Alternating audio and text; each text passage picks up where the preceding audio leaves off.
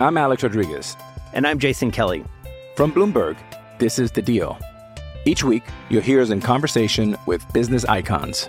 This show will explore deal-making across sports, media, and entertainment. That is a harsh lesson in business. Sports is not as simple as bringing a bunch of big names together. I didn't want to do another stomp you out speech. It opened up so many more doors. The show is called The Deal. Listen to The Deal. Listen to The Deal on Spotify.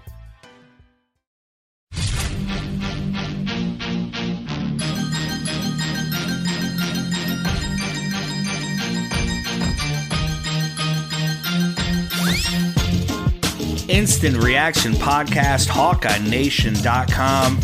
And that was a fun little Tuesday night, huh? Wow, did not expect that outcome. I truly didn't. Obviously, especially after the game against Michigan State, you never say never. But I did not expect Iowa to win this game. Really wasn't sure it was going to be all that competitive. And it wasn't, ultimately. As my brother just texted me, we got the ass kicking we expected. It just was the other team. Iowa started hot, stayed hot, finished hot, and a 90-68 win at Assembly Hall over Indiana, 15th ranked Indiana. It's Iowa's 19th win on the season, 11th win in Big Ten play, and puts Iowa in a really good position moving forward. We'll talk about all that. Before we get too far into this, I want to just mention and apologize. The women's basketball podcast I did on Monday, I called it a delayed reaction to the win over Indiana on Sunday and kind of everything around that. The audio is tough to listen to the first 6 or 7 minutes. Obviously, the PC I was on, the audio is bleeding into my recording, and I wasn't aware of it, and I didn't go back and double check it. It does stop about 6 minutes in, so if you started listening to that and it was just too hard to listen to, fast forward a little bit. I think there's still some good stuff in the last 10 or 12 minutes of that podcast, but I do apologize, and I will double check this one before I put it out there to make sure that I didn't do the same thing. Anyway, how about them Hawks, man? What a huge, huge win for this Iowa team to keep the momentum after that Michigan State comeback, the last 90 seconds that have been well documented. Ever since the France stare down, this Hawkeye team is unstoppable. And with how bad they had been playing on the road in the Big Ten and with how well Indiana had been playing, I just, again, really didn't give Iowa a whole lot of an opportunity here to win. And they proved me wrong right from the beginning. Chris Murray was hot right from the start. Tony Perkins at times could do whatever he wanted. He was all over the place. Came out of the game before he had the opportunity to get a triple-double, but that was certainly on the table. Peyton Sandfort stayed hot from downtown. Philip Obrata played really tough against a tough, big front line of Indiana, and the Hawkeyes were just the better team in all phases tonight. Indiana was outplayed and outcoached and out-toughed and out-hustled and outshot and everything. Just an incredible game, an incredible night, and maybe Iowa is getting hot at the right time. It's incredible how, I'll just keep saying incredible. It's amazing how that 90 seconds against Michigan State feels like it really changed everything. And maybe it has, maybe for the better. This is Iowa's 4th win in a row against Indiana, 2 this year, getting the season sweep over the Hoosiers, the epic, unforgettable all-time win in the Big Ten tournament with Jordan Bohannon's final shot in that game, and then the second time they played last year. So that's 4 in a row against a really good Indiana team. And, man, Trayce Jackson-Davis is one of those guys that I couldn't respect more. I hope Iowa never has to play against him again. Even though Iowa has done well against him and has a good record against him at this point, that's a dude that scares me. He's so good. And again, really, really respect him. You could tell the mutual respect between him and Iowa's players, even if that doesn't exist between the coaching staffs. 26 points for Trayce Jackson-Davis, 13 rebounds, and he had a really good game. When Race Thompson came out of the game against Iowa and Iowa City. That was really kind of a turning point, I felt like, for the Hawkeyes. And so I was really worried with him being in there, but he only had 4 points, was really mostly ineffective in this game, as was much of Indiana. Just one other Hoosier scored in double figures, Malik Renault off the bench. Iowa held their starters. That's the other thing. Iowa played good defense. Held Indiana to 43% shooting, less than 20% from 3. 2 of 11 was Indiana as a team.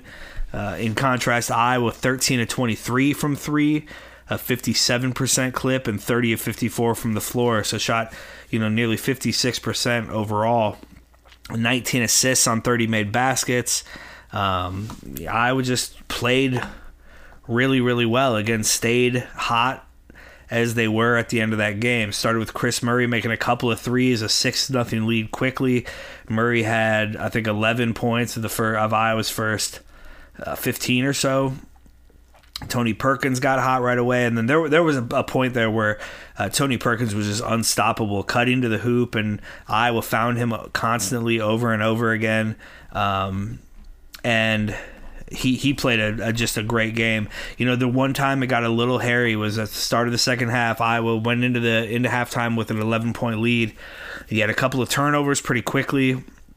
He had a dunk from Trayce Jackson-Davis. It felt like maybe Indiana was going to get back into the thing.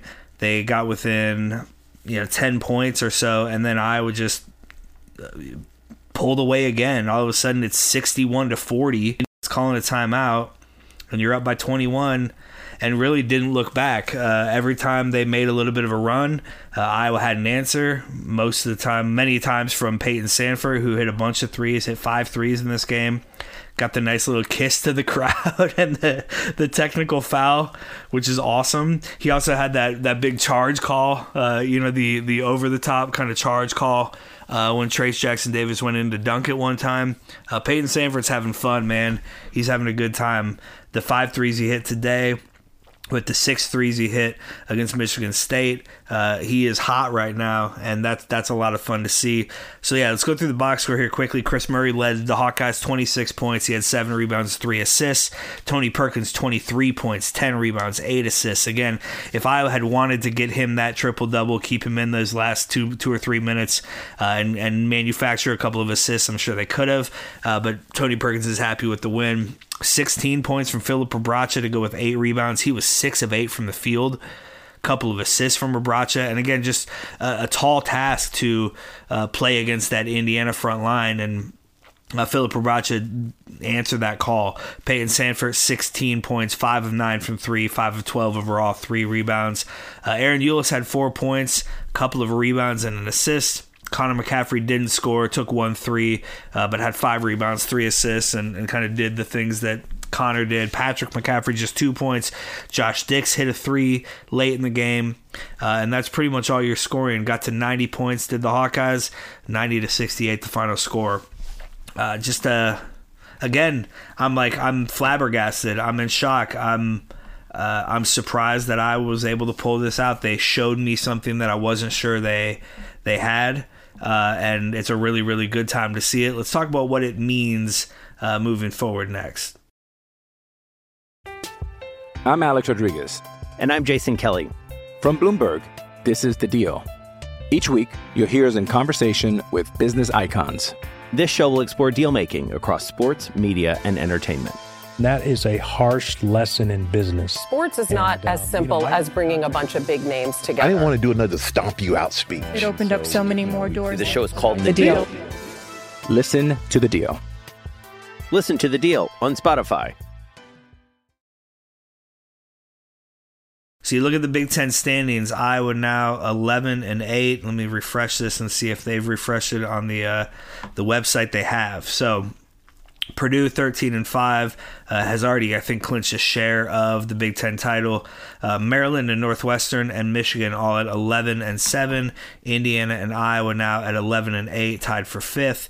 You have Illinois and Rutgers at 10-8. Michigan State at 9-8, a couple of games back from the Hawkeyes in the win column. So I haven't played this all out. I don't know for sure, but I saw that Tom Kakert had tweeted that if Iowa wins on Sunday, they could be in line for one of the 4 double byes in the Big Ten tournament. And Brendan Stiles quote tweeted that saying, with wins against Maryland, Michigan, a split with Northwestern, a sweep of Indiana, a sweep of Rutgers, and a win over Illinois, if Iowa beats Nebraska, it's just about a lock that Iowa will get one of those top 4 seeds. He's got a couple of comments in his Twitter saying, if Northwestern wins at Rutgers and Michigan wins at Illinois and at Indiana, then maybe that throws a wrench into the things. I don't know exactly. I haven't played it out. I'm not going to play it all out right now.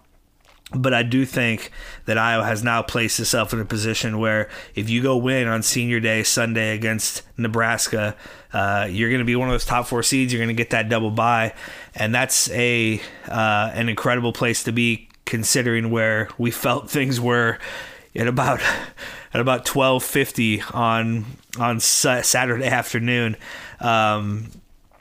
So if Iowa can get one of those double byes, that's an incredible finish. To be 12-8 in this Big Ten, to get to your 20th win. I think it'll be the 6th season in a row or so that Iowa has gotten to 20 wins, and you have to feel good about the way they're playing and the potential for moving up off that. I think a lot of bracketologists right now have Iowa right about an 8, maybe a 7. Obviously, you'd really like to get up to that 6 line and avoid a top 2 seed the first weekend. A 7, is doable. You beat 8 or a 9, and so get this win against Nebraska, do something in the Big Ten tournament, and get up to a 6 maybe, and you feel pretty good about playing an 11 in the first round and a 3 seed in the second round. If Iowa is shooting the way that they shot tonight, they'll beat anybody. So you feel okay about that. There's a lot of pieces that still need to play out. A lot of dust that needs to settle, but now Iowa has put itself in a really good spot to sit back this week, watch the carnage, watch the rest of the Big Ten season play out before your game Sunday against Nebraska, a game that they have announced is a sellout. So that's fantastic. And yeah, just good feelings, right? Good feelings right now all around the program. Fran needs to stare down refs a little more often. Also announced today that Iowa will play in a Thanksgiving tournament in San Diego, a new tournament, I think alongside USC, Seton Hall, and maybe Kansas State out of the Big 12. So that's kind of a cool thing. San Diego is Big Ten territory here coming up pretty soon, and so get down there and recruit Southern California. Show them, hey, we're going to come here and play. Come and you don't need to go to UCLA or USC. Come to Iowa. We'll bring you home every once in a while. So that's cool too. And that's not the only thing going on. Let's talk a little bit about the women as we head into the Big Ten tournament. So I already talked a little bit in that podcast about the women in the Big Ten tournament. Obviously, the Hawkeyes are the 2 seed. They'll play 5:30 on Friday against either Purdue or Wisconsin. You feel good about that.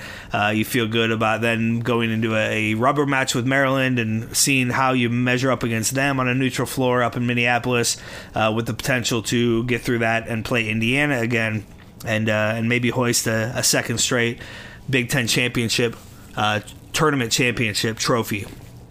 Speaking of second straight, awards were announced today, and of course, Caitlin Clark is the Big Ten Player of the Year for the second year in a row, which is remarkable and really cool for her, and hopefully just the first of many Player of the Year accolades she will garner these next.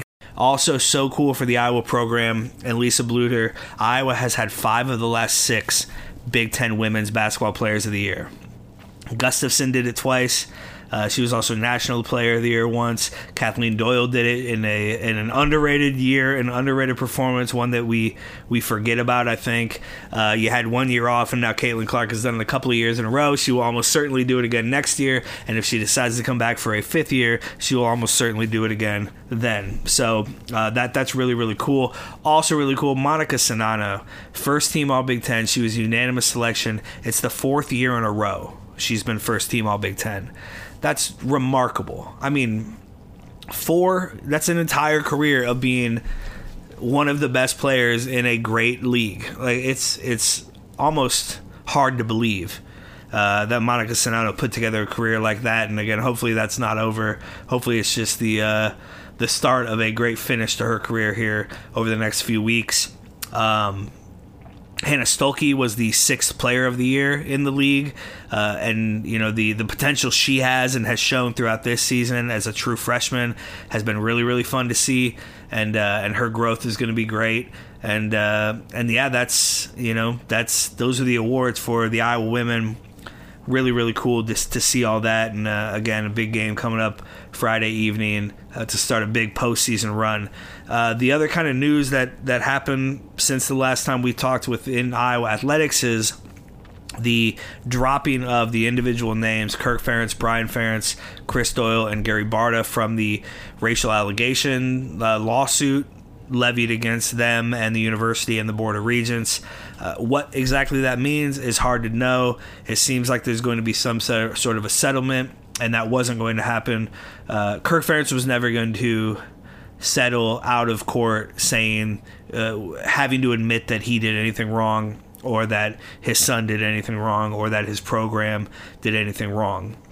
Whether or not they did, I think clearly there were some bad things happening in that program, and hopefully those things have been fixed and continue to be fixed. And it's our job as fans and as media to continue to make sure that changes are being made within that program. But I think this is a good sign for those individuals, but also probably a good sign for the athletic department as a whole.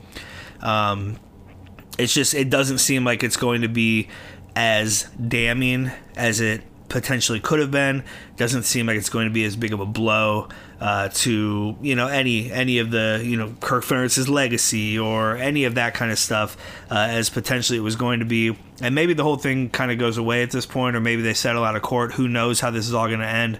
But I do think it was a positive step objectively for Iowa that those 4 individuals' names were taken off that case. With or without prejudice, whichever one means they can come back and do it again. But that's all beyond my depth. I'm already out of my depth just talking about it as much as I have right now. Great night.